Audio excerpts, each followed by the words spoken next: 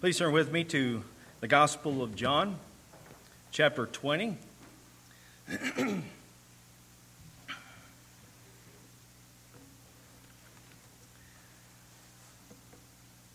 It's John chapter 20. Our text will be verses 1 to 9. We touched a little bit on this a few weeks back, discussing the importance of the resurrection and the necessity of the resurrection. And we're going to go back through this more exegetically this morning to really try to form what all is happening here. We find in this chapter, beginning in this chapter, the whole scene of the empty tomb. And we're going to find a number of different ones in this passage of Mary Magdalene, of Peter, of John. We're going to see their response to the empty tomb. What does the empty tomb imply? What things did each begin to understand from their own point of view? And the thing that we find here is that they all have different ideas of what has happened. The empty tomb was not just a proof of the resurrection of Christ. They didn't just go to it, see the stone rolled back, look in and say, well, he must have been risen from the dead. Mary's going to think someone stole his body. Peter's not going to know what to think. John is the one who's going to think, well, he's back from the dead. He's risen. But what we're finding in this passage as well is that even though we have these different viewpoints of these prominent disciples, that what is necessary for us to come to the right conclusions of things is to be informed by Scripture itself, which none of them were. When it came to the truth of Scripture and the Scripture bearing witness of the death and the resurrection of the Messiah, they were really ignorant of it. And we're going to find that for as yet they did not understand the Scripture that he must rise again from the dead. And therefore, based on what they were seeing, they had different viewpoints. They had different ideas. And yet, even though that was so, we still learn from that of being gracious to one another and as we are growing and as we're learning. But the main focus here is to go back to what does the Scripture say, to be informed by Scripture, not by our own ideas and thoughts of things. And that's really what you're finding here within this first 9 verses at least, concerning the resurrection of our Lord, concerning the empty tomb. There were different conclusions here. And often we all experience different things in this life. We view them by our own individual ideas, but it's the Scriptures that inform our understandings of things. It should have informed them based on the resurrection, but even expanding from that, it informs us of all things that we're experiencing in life. That all of our experiences and ideas and views must be informed by Scripture, not us imposing upon Scripture or us being ignorant of what Scripture says. It is the Scripture that is the foundation of our faith, the foundation of what we know to be true, and it is there that we go in order that we can come to a right understanding, that we can come together and we can have unity and all of that. Mary's going to jump to conclusions here. Peter, he's not going to say one way or the other. John's the only one that has any kind of a definitive answer. And yet, here are genuine believers in Christ. Genuine disciples who have differing views, different ideas. And you see that even within the church, even among the people of God, that there can be ignorance among us.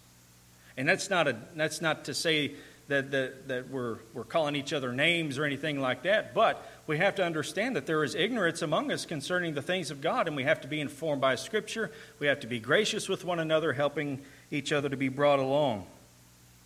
But as we go over this passage, we're going to see a number of those things, and we should really be built up by this passage. It should really edify us as we're working through this passage and help us even more so to be gracious to one another as we are learning and growing and being ignorant of the things of God, to help inform one another by the truth of God.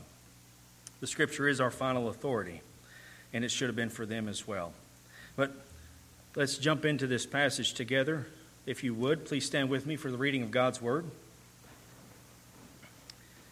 Reading verses 1 through 9 of God's holy, inspired, inerrant, authoritative Word.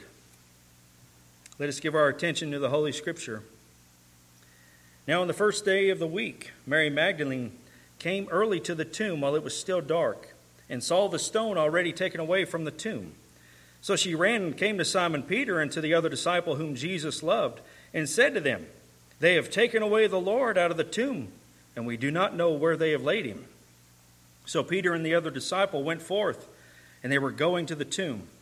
The two were running together, and the other disciple ran ahead faster than Peter and came to the tomb first. And stooping and looking in, he saw the linen wrappings lying there, but he did not go in.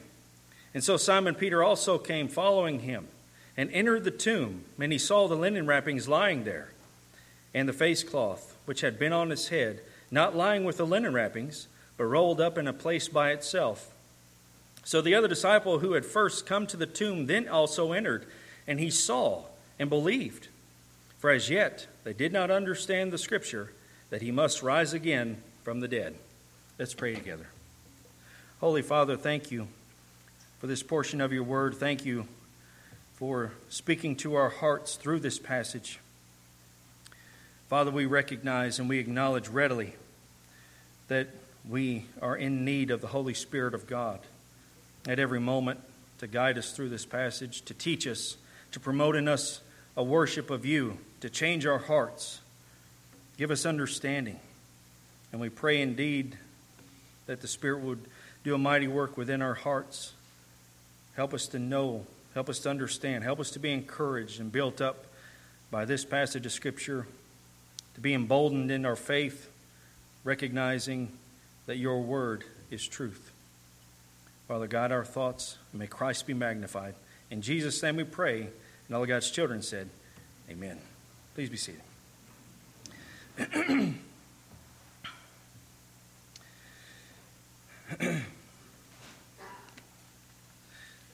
So this is, of course, the third day. This is Sunday. This is the first day of the week. Whereas Jesus, his body was taken down on Friday before the Sabbath began around 6 p.m., what we would understand to be 6 p.m., they were kind of hurrying, trying to anoint his body, trying to wrap him, trying to get him into the grave before the Sabbath began. We read from all the gospel accounts that the women were there at the crucifixion. They were there when he died. They were there when they took him down. They were there and saw where he was laid. We remember that Nicodemus, Joseph of Arimathea, had taken his body, had prepared it as quickly as they could, and got him into the grave. Rich man's grave is what the scriptures would refer to, not very far from where he was crucified. So you have Sunday, the first day of the week, in which Mary Magdalene and some of the other women are going to come and finish preparing his body. This is very remarkable, because here the disciples are in hiding. They're afraid. Every time they hear a knock at the door, they're afraid that the Romans are coming in or the Jews are coming in to arrest them. And so they're hiding. Some that are closest to Christ are hiding, and yet not the women. While the men are hiding, the disciples, the women, out of their devotion and commitment to the Lord Jesus, are going to gather up the spices, gather up everything, and go to the tomb. Because that's the expression of their love and their devotion to him. Is that they are going to go. They're not fearful of everything that the disciples are fearful of. And this gives us an understanding when we're reading this, and I know sometimes we can just kind of glance over things, but this really gives us an understanding of our indebtedness to Christ. As we're reading of Mary Magdalene, now she's not alone, by the way. When you look at the other gospel accounts, You have Mary Magdalene, you have Mary, the mother of James, you have Joanna, you have Salome. All of the women are going to the tomb. Why is it that they would take such a risk? And John really only mentions Mary Magdalene, perhaps because she was one of the more prominent women, one of the leaders of the women. And it's only her that he is focused on. But again, she's not alone. One theologian said this in referencing this passage when it comes to Mary Magdalene, that those who love Christ the most are those who have received the most benefit from him. You think of the men, the disciples. You have tax collectors, you have fishermen, you have just a whole host of different ones from different backgrounds. Christ has called them, follow me. They were there when he did all of his miracles and everything that he had done, heard his words and all of this. But something is a little different when it comes to Mary Magdalene. Christ had delivered her. As we read in the Gospels, the other Gospels, that he had delivered her from 7 demons. She was possessed, and Christ delivered her. And so, in one sense, for her indebtedness to him is even greater, because she appreciates even more what it is that he has done for her. She appreciates being saved, being delivered from the power of evil that once dominated her life for however long that occurred. So she is going to go to the tomb. She's going to finish this out of her love and her commitment to her master. J.C. Ryle says this: it is a low sense of debt and obligation to Christ. Where sin is not felt at all, nothing is done.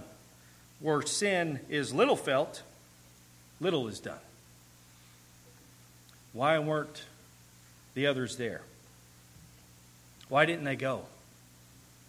In one sense, they're fearful. They're fearful of being arrested and all of that. But did they honestly have a true understanding of what Christ had done for them even thus far?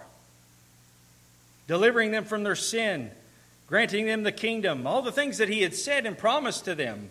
I go to prepare a place, and I will receive you to myself. Did they really appreciate as much as they could have of what he had offered them and what he had told them that he was accomplishing for them? Because if they understood that, and they understood their sin and yet his grace towards them, it wouldn't have mattered what else was going on.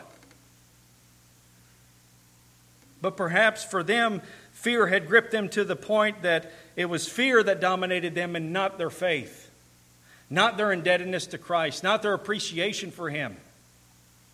And that's what perhaps John is bringing about here, that they understood their indebtedness to Christ, Mary Magdalene specifically, of what he had done and how he had delivered her. And so her commitment was going to be that she was going to go and she was going to finish preparing him for the burial. And the other women with her. How remarkable.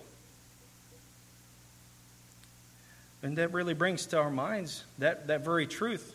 I mean, do you understand and appreciate your own salvation that has been found in Christ? Do you understand your sinful state? I know we don't like to think about that sort of thing. We don't like to think about our sinfulness and the things that we struggle with and all of that, because perhaps it makes us feel guilty, maybe it makes us feel bad. But at the same time, what it should cause us to do is to reflect. I know how bad I am. I know how sinful I am and how I can be. But oh, the Lord has extended grace to me, and I have hope because of him. Do we understand that? Do we reflect upon that? And that's what is needed in order to have an even greater devotion to Christ, is to recognize what it is that you've been granted in him. Does that mean that we're going to live and do as we should all the time and never struggle with anything? No, that doesn't mean that. But in the moments that we have those times of falling and failing, we still recognize where we need to run to, because that's where grace is and that's where mercy is. That's where the love of God is. It's found only in Christ. Do you understand what Christ has delivered you from? Do you appreciate what Christ has delivered you from? And just because there are differing views on this, and I don't think we have to deal with that as much at all, but you're not delivered from Satan. You're not delivered from hell in the sense of Satan's going to be there and Satan's going to torture you and do all this stuff to you like you see in the movies and whatever. You're being delivered from the wrath of God. That's what you're delivered from. And you're delivered from the wrath of God out of a pure act of God's grace and out of His great love. He has delivered you. Do you think of that? Do you appreciate that? Does it move you in your heart to be even more committed and grateful to Christ? Because it was for her.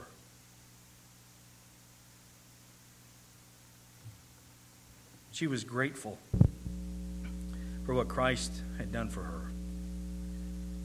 And so out of that adoration, out of that devotion, the first day of the week, she's going to come early to the tomb while it's still dark. Now, as you read the other gospel accounts, even in Mark, the Gospel of Mark records that they're saying to one another as they're going to the tomb, who's going to move the stone for us? They don't even know who's going to move the stone. Maybe they intended on the Roman garrison that was there, maybe to have some pity on them and to move the stone for them. We don't know. But that's something else to take into account, is that in Matthew chapter 27, though the disciples were not being informed by the Scripture and all of that, even Jesus' enemies had remembered what He said, that He would rise again the third day. And so they had went to Pilate and said, you need to stick some soldiers over there because they're going to go and steal His body and say He's risen from the dead and all that. So they knew that Romans were there and were watching over the tomb to make certain that no one would come to steal His body. They had a better knowledge of that, even more so than the disciples. But here's the scenario. So they're coming early to the tomb. As we're trying to put all the gospel accounts together, they come early to the tomb. The women were either right with Mary Magdalene or they were just a little bit behind. And when Mary gets to the tomb, the stone's already moved and nobody's there. And the first thing she thinks to herself is, someone has stolen His body. She doesn't go into the tomb to investigate, as perhaps the other women did. Mary jumps to conclusions. They've stolen His body, and so she immediately runs to go get Peter and John. Now, most likely the other women stayed at the tomb. And as you look at the other gospel accounts, it is most likely here that they had looked into the tomb and they had received the message from the angels. He's not here. He's risen just like He said He would. Go tell His brethren. And just as a little footnote there, some make a big deal that in Matthew's gospel there's only one angel, in the other gospels there's two angels. But if you just stop for a second to consider what happens in Matthew's gospel, it's not at all difficult to reconcile this. So Matthew 28, beginning of verse 1, now after the Sabbath, as it began to dawn toward the first day of the week, Mary Magdalene and the other Mary came to look at the grave. And behold, a severe earthquake had occurred. See that? Had occurred. For an angel of the Lord had descended from heaven and came and rolled away the stone and sat upon it. And His appearance was like lightning, and His clothes as white as snow. The guards shook for fear of Him and became like dead men. Now, when the angel descended from heaven, rolled back the stone, and He sat on it in view of the soldiers. And they shook for fear, and they ran into the city. By the time that the women get there with Mary Magdalene, there's no angel outside the tomb. When Mary runs back to go get Peter and John, and the other women approach the tomb, the two angels are inside. One at the head, one at the feet, of where Jesus would be, they're the ones that announced he's not here. He's risen. But meanwhile, as Mary has left the other women, she's running back to get Peter and John. We read that she came to Simon Peter and to the other disciple whom Jesus loved and said to them, "They have taken away the Lord out of the tomb, and we do not know where they have laid him." She was not there for the announcement by the angels that he's not here. She had left too early, perhaps. So Peter and the other disciple went forth. They were going to the tomb. They're running together. The other disciple outruns him. But the other disciple, when he gets to the tomb, meaning John, he doesn't go in. He peers in. He doesn't see anything yet. But it's not until Peter gets there. Peter, he runs right into the tomb. Now there's various ideas as to why it is that Peter allowed John to outrun him. Some said that perhaps it was because he had a guilty conscience because of denying him and the thought of, if he is alive, of facing him. Well, at this particular point, they did not hear the message that he had risen from the dead.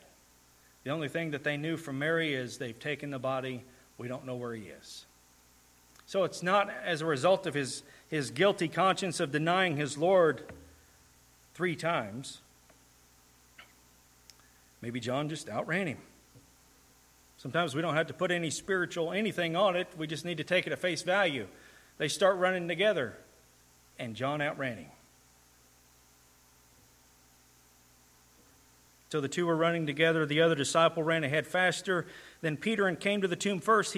And stooping and looking in. Now this is pretty interesting because verses 5, 6, and 8, we see the words seeing and saw and look. These are 3 different words in Greek that are giving us different understandings of what is occurring. In verse 5, John stooping and looking in, meaning he was visually looking to see what was in there. Peter gets there. Simon Peter came following him and entered the tomb, and he saw the linen wrappings lying there. Now this is theoreo. He saw, he's seeing the linen wrappings, and he's theorizing. What has happened? Because there are the linen wrappings there in the shape of a body, and there's no body there. You have what covered his head being rolled up and set in a different place. So what is it that you can theorize from that? But this isn't a situation as it was with Lazarus. When Lazarus came out of the tomb, he was still wrapped up, and Jesus was like, unbind him. But this isn't the case. So the idea that someone had stolen his body isn't making sense thus far, because if they had stolen his body, they would have cut open the linen wrappings. They would have been strewn everywhere. But that's not the case. They're still wrapped as if his body should be there. But he's not there. How did he get out of the linen wrappings without disturbing them?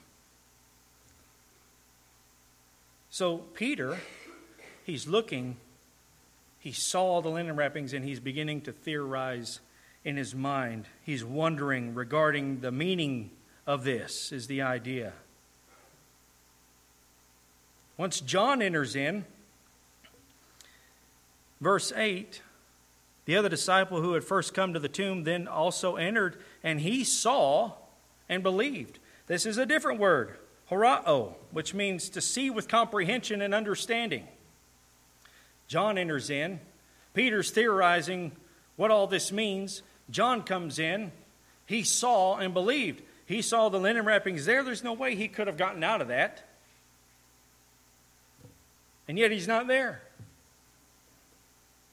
He saw with understanding and comprehension, and he believed. Now, again, you have genuine disciples of the Lord Jesus that are all at the tomb, because Mary has come back with them as well. She thinks someone stole the body. And again, Peter's theorizing to himself, what does all this mean? John is just going by what he's seeing, and he believes, but for as yet they did not understand the Scripture that he must rise again from the dead. They were not being informed by the Scripture. They didn't put it all together. And these are disciples that had been with him for 3.5 years. Had been right by his side for 3.5 years, hearing him preach and seeing his miracles and hearing him say on a number of occasions that he must go to Jerusalem, be handed over to the chief priests and scribes, be killed, and the third day to rise again. He says to the religious leaders in John 2, destroy this temple, and in 3 days I will raise it up again. He says, there's no sign going to be given to you generation, but your generation except the sign of Jonah. Just as Jonah was 3 days and 3 nights in the belly of the fish, so the Son of Man will be 3 days and 3 nights in the heart of the earth. He has said this on a number of occasions. And yet, they did not put it together. They didn't understand.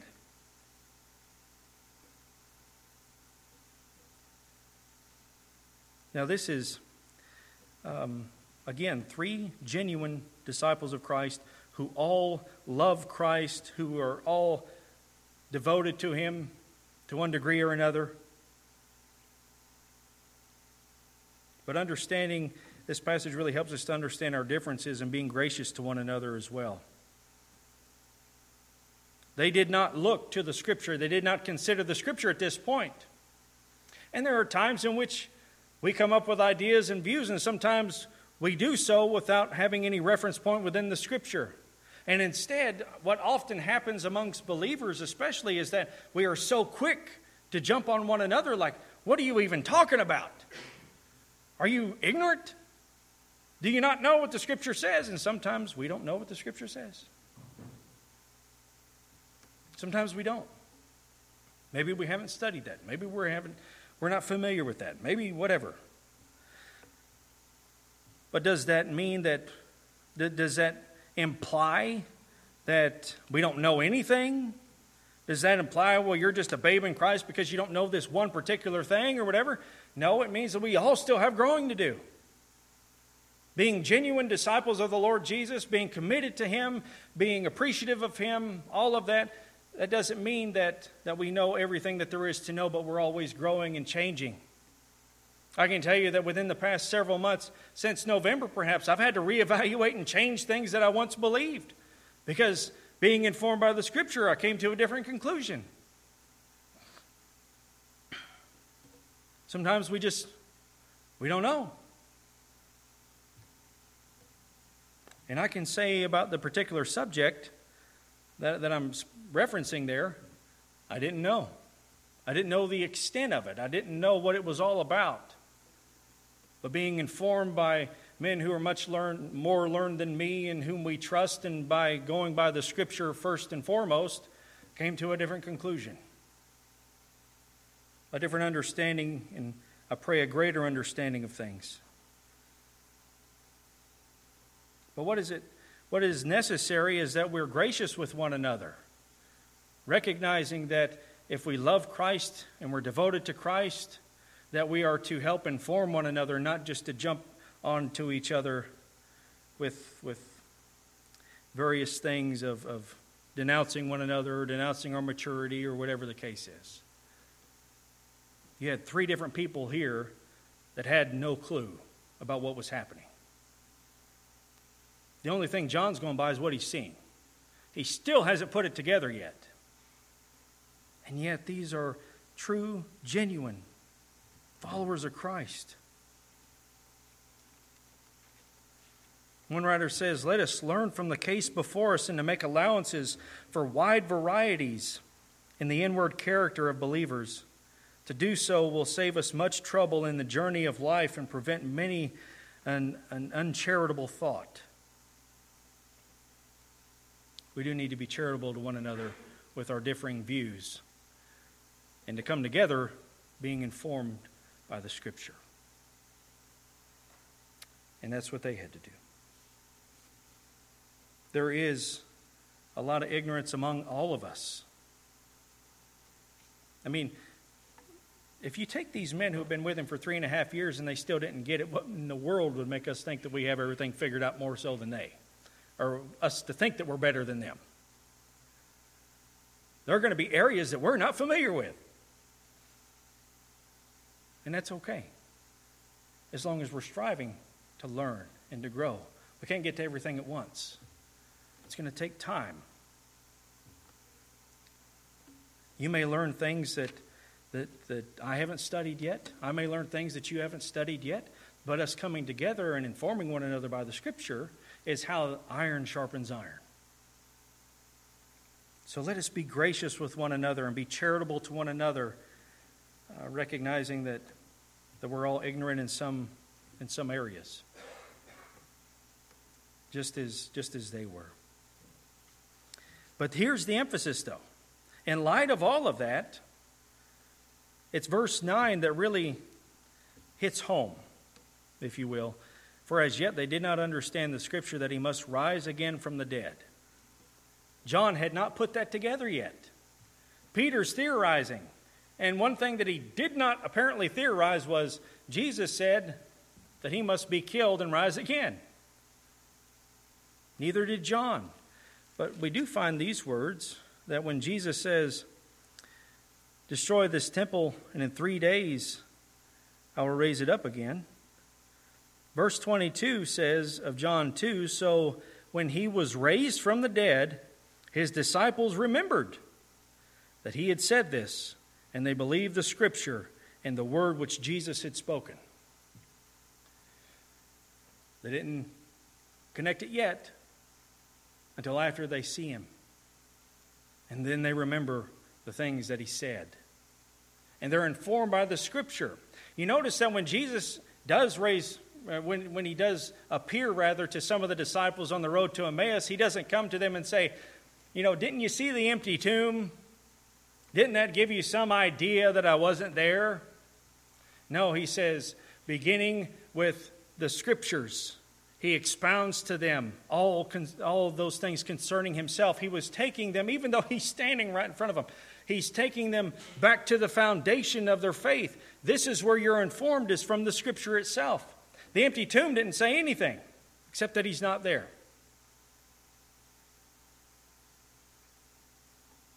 It's being informed by the Scripture. Did the empty tomb contribute some evidences of these things? Yes, it did. And in fact, when you get to that whole situation with the empty tomb, there are some things to consider on that. That the Jews are saying that someone had come and stolen his body in Matthew chapter 27. This is the same argument that they were using even in the 2nd century with one of the early church fathers, Justin Martyr, in his dialogue with Trypho. Trypho, the Jew, is still saying the same thing. Someone came and stole his body. Now, what does that mean? That is an indirect admission that there is no body to put on display. So there are things that we can glean from that. If Jesus had not risen from the dead, then they could have went to the tomb, rolled back the stone, got his body out and put it on display and says, no, he's right here. But there's no body to put on display. So there's an indirect admission on the part of the Jews that the tomb was empty. And there's a Roman garrison there. Who's going to go to the tomb and who's going to do it? There's all kinds of ideas. We'll get to those in a minute. But the empty tomb contributes to what the Scripture says, yes. But it's Scripture. It's the Scripture that is informing us of what has taken place. That's why Jesus continually points them back to Scripture. What they are viewing and what they are theorizing and what they are believing must be informed by the truth of God's Word. And that goes for anything with us. When it comes to things within the Christian faith, what we are informed by is not our individual feelings on things. It's not our own personal views or ideas or our philosophies or whatever. We are informed by Scripture because Scripture is the only authority, or the primary authority. There's other authorities within life itself.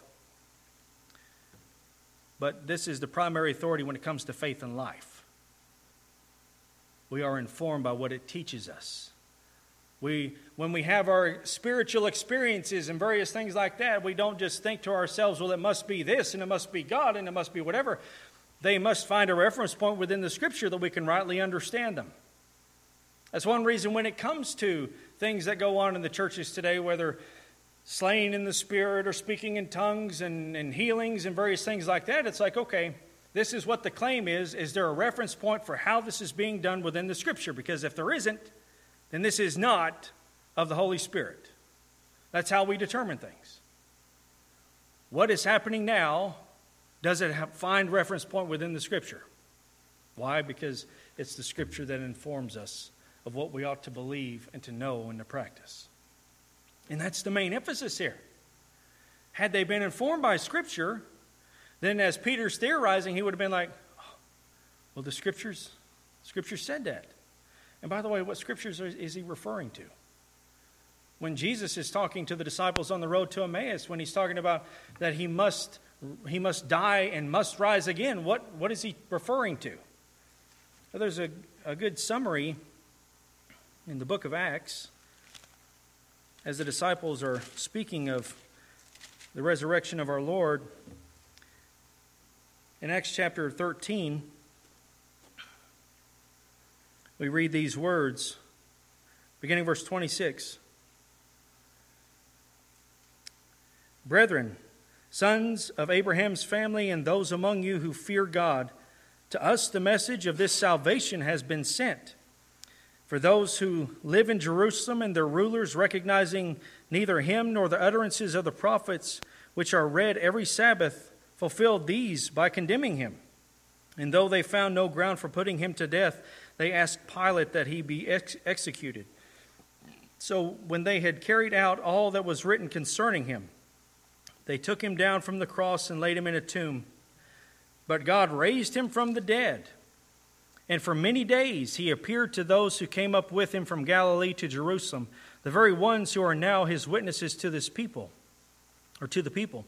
And we preach to you the good news of the promise made to the fathers, that God has fulfilled this promise to our children, and that he raised up Jesus, as it is written also in the second psalm, you are my son, today I have begotten you. As for the fact that he raised him up from the dead, no longer to return to decay, he has spoken in this way, I will give you the holy and sure blessings of David. Therefore he also says in another psalm, you will not allow your Holy One to undergo decay. For David, after he had served one purpose of God in his own generation, fell asleep and was laid among his fathers and underwent decay. But he whom God raised did not undergo decay. So you have a summary from the disciple of passages of Scripture that he is referencing that are in view of the resurrection of Christ. And the ones he's quoting here is Psalm 2, Psalm 16, Isaiah 53 is in view here because after the suffering of the servant of God, there's the implication that he's once again alive because as a result of the anguish of his soul, he will see it and be satisfied. By his giving, the one will justify the many. He will see his offspring and the good pleasure of the Lord will be on him. There's the implication there that even after the suffering of the Messiah in Isaiah 53, that he is alive.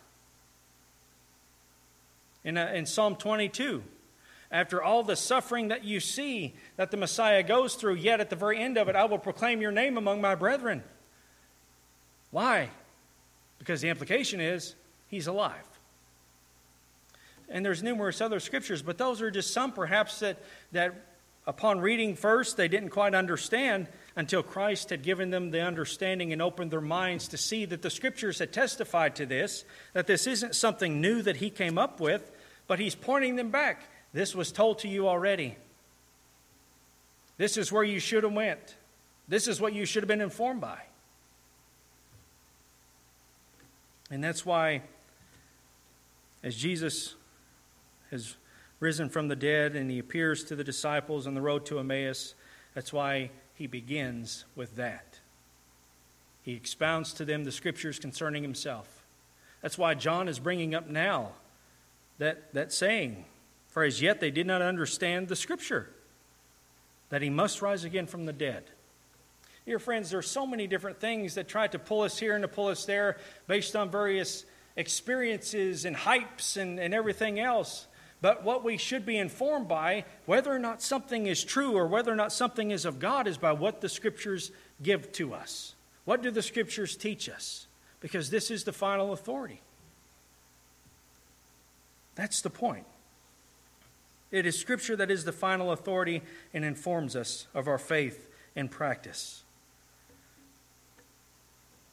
Are the things that we have appealed to or things that we have practiced or whatever in our own lives that are contrary to Scripture, that are not being informed by Scripture?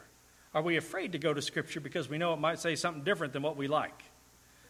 That could be a factor there too. I really like doing this, but I really don't want to find out if it's wrong or not. So let me remain in my ignorance so I don't feel bad. It is a joyful thing for all believers to be informed by Scripture, because as you're looking into the Scripture, you're seeing the very words of God being spoken to you.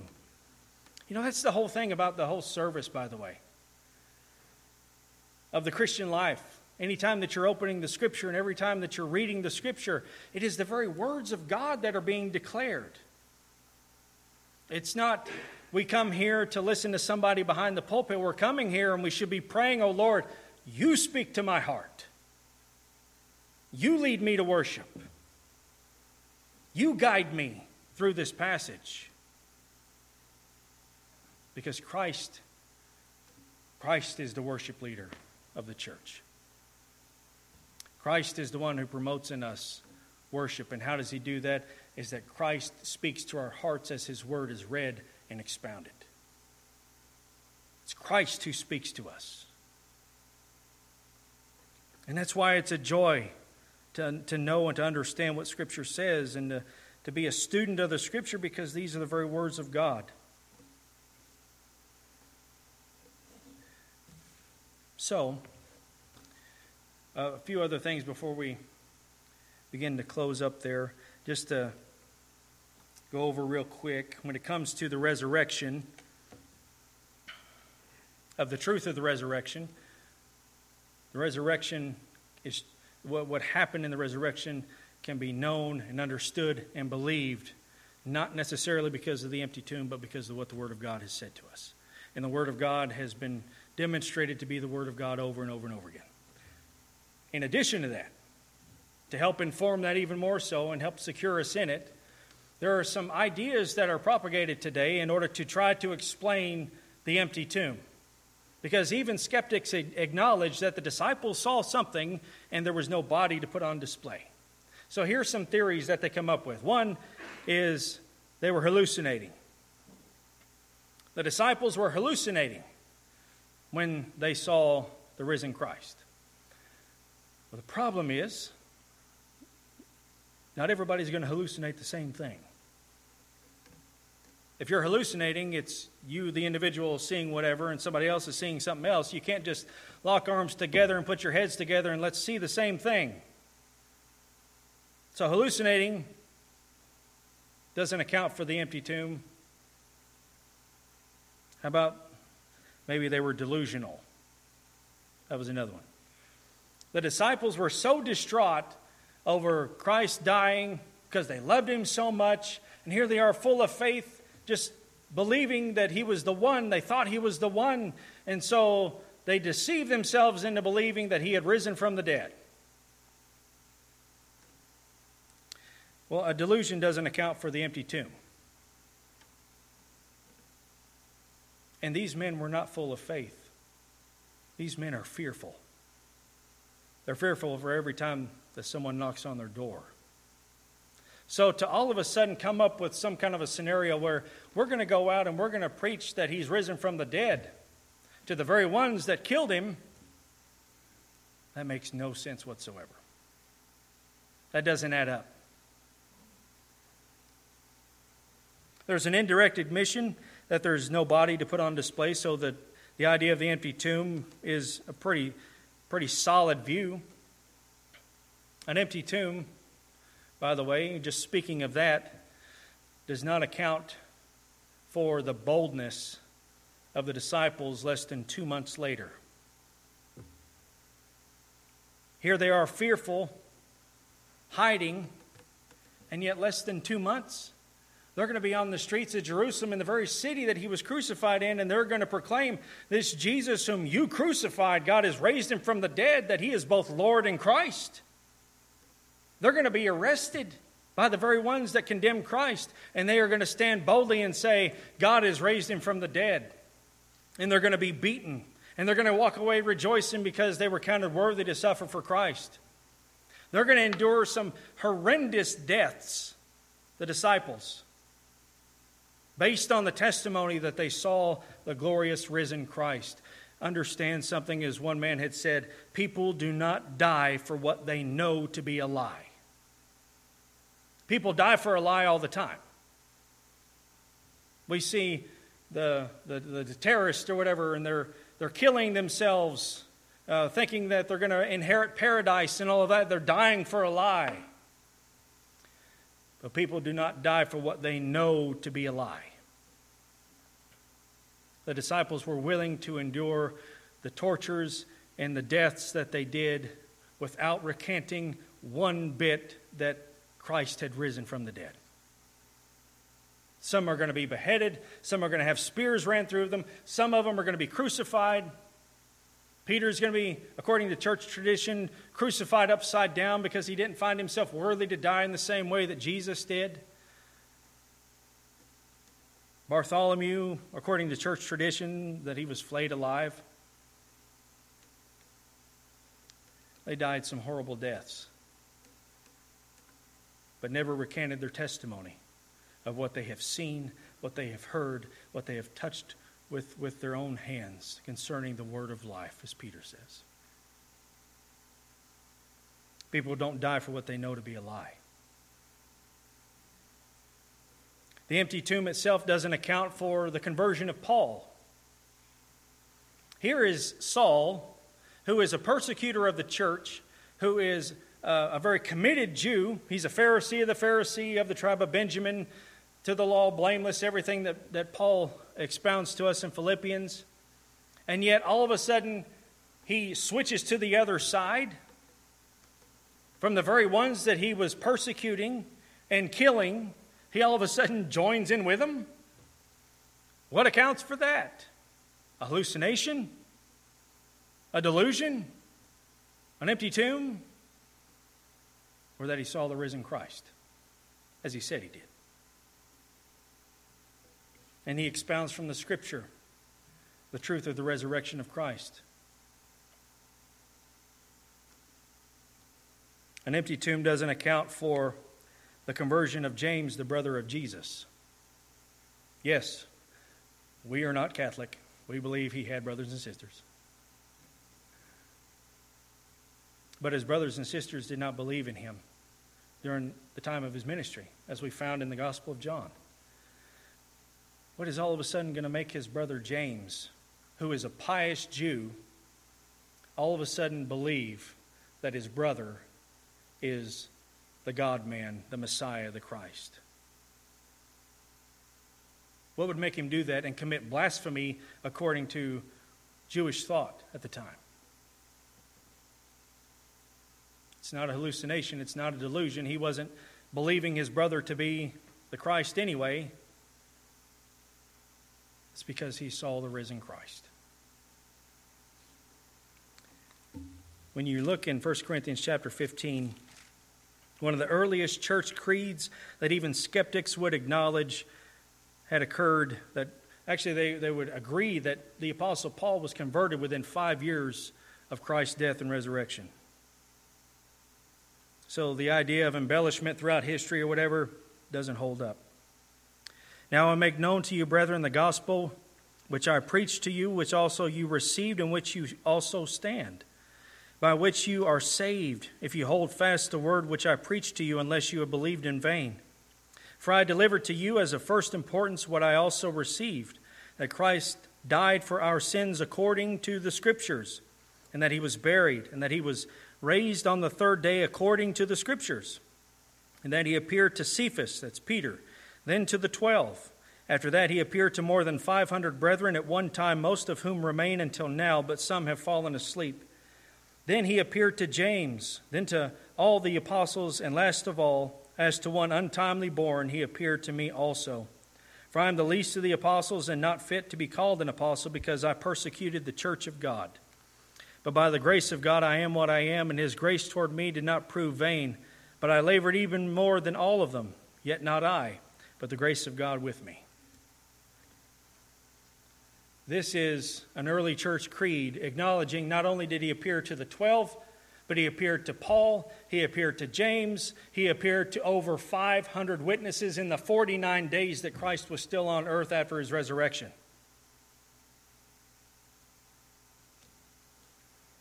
A famous English jurist, Sir Edward Clarke, he said this: "As a lawyer, I have made a prolonged study of the evidence for the first Easter day.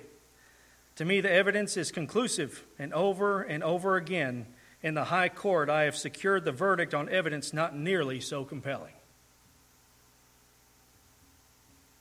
A lawyer. Why? Because there is overwhelming evidence of the resurrection of Christ. And if there's overwhelming evidence for the resurrection of Christ, that is giving to us the understanding according to the Scripture that he was who he claimed to be, and that his word is true, and his word is reliable, and his word is trustworthy.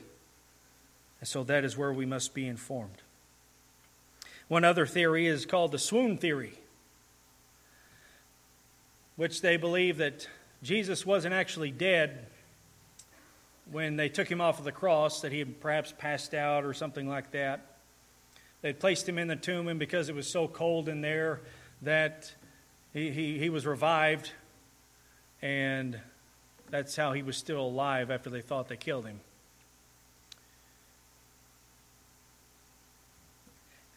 First off, who moved the stone? A beaten and battered man, as Jesus was, who had been beaten so severely, been crucified, he's not going to be able to move the stone. Did he knock on the stone hoping somebody would hear him and they moved it for him? And if that was so, they never would have received him as the risen and glorious Christ, because he was nothing more than a battered man. But what did they find? They found linen clothes, still wrapped, with a body that's not there. It wasn't something that they all thought was going to happen, because Mary is shocked at the fact that the stones moved and he's not there. They're all shocked. When you're looking at Scripture and you're looking at the overwhelming evidence of the resurrection, it is very conclusive. Christ rose from the dead.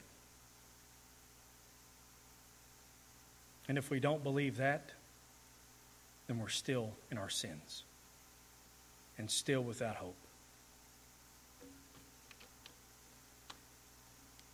That's why this passage should really edify us and build us up to understand and to know that he has risen from the dead, and that our salvation is secure because he did exactly what he said he was going to do according to the Scripture. So, as what we're learning in view of the resurrection, in view of the empty tomb, let us first understand what he's delivered us from, to be appreciative of what he has delivered us from, that our commitment to him would be ever growing, that we would not remain in ignorance concerning the things of Scripture, that we would continue to learn and to grow, because he's risen from the dead and he's seated at the right hand of the Father. He's the sovereign King, ruling and reigning, who has been so gracious to us and extended such mercy and love to us. So therefore, let us extend it to each other as we are all growing in Christ together. Let's pray, if you would. Gracious God and our Father, thank you. Thank you again for this portion of your word. Oh, Father, let it inform our hearts, inform our faith of your truth. The only objective truth that there is in existence is your word, because it is grounded in the objective source, which is you. Father, let our hearts be comforted here and encouraged, changed. Father, if we have not given thought to the importance of the resurrection, let this time be a time of reflection for us and a moving of the Spirit in our hearts. If we are indeed unconverted, Father, I pray you would do a mighty work within our hearts and give us eyes to see. Let us live in view of what Christ has accomplished and be so grateful. Let us live in amongst each other in a charitable way, helping each other to grow and to learn, being formed by the Scripture. Father, be glorified in us. Thank you so much for Christ and everything that he accomplished. In Jesus' name we pray, and all of God's children said, amen.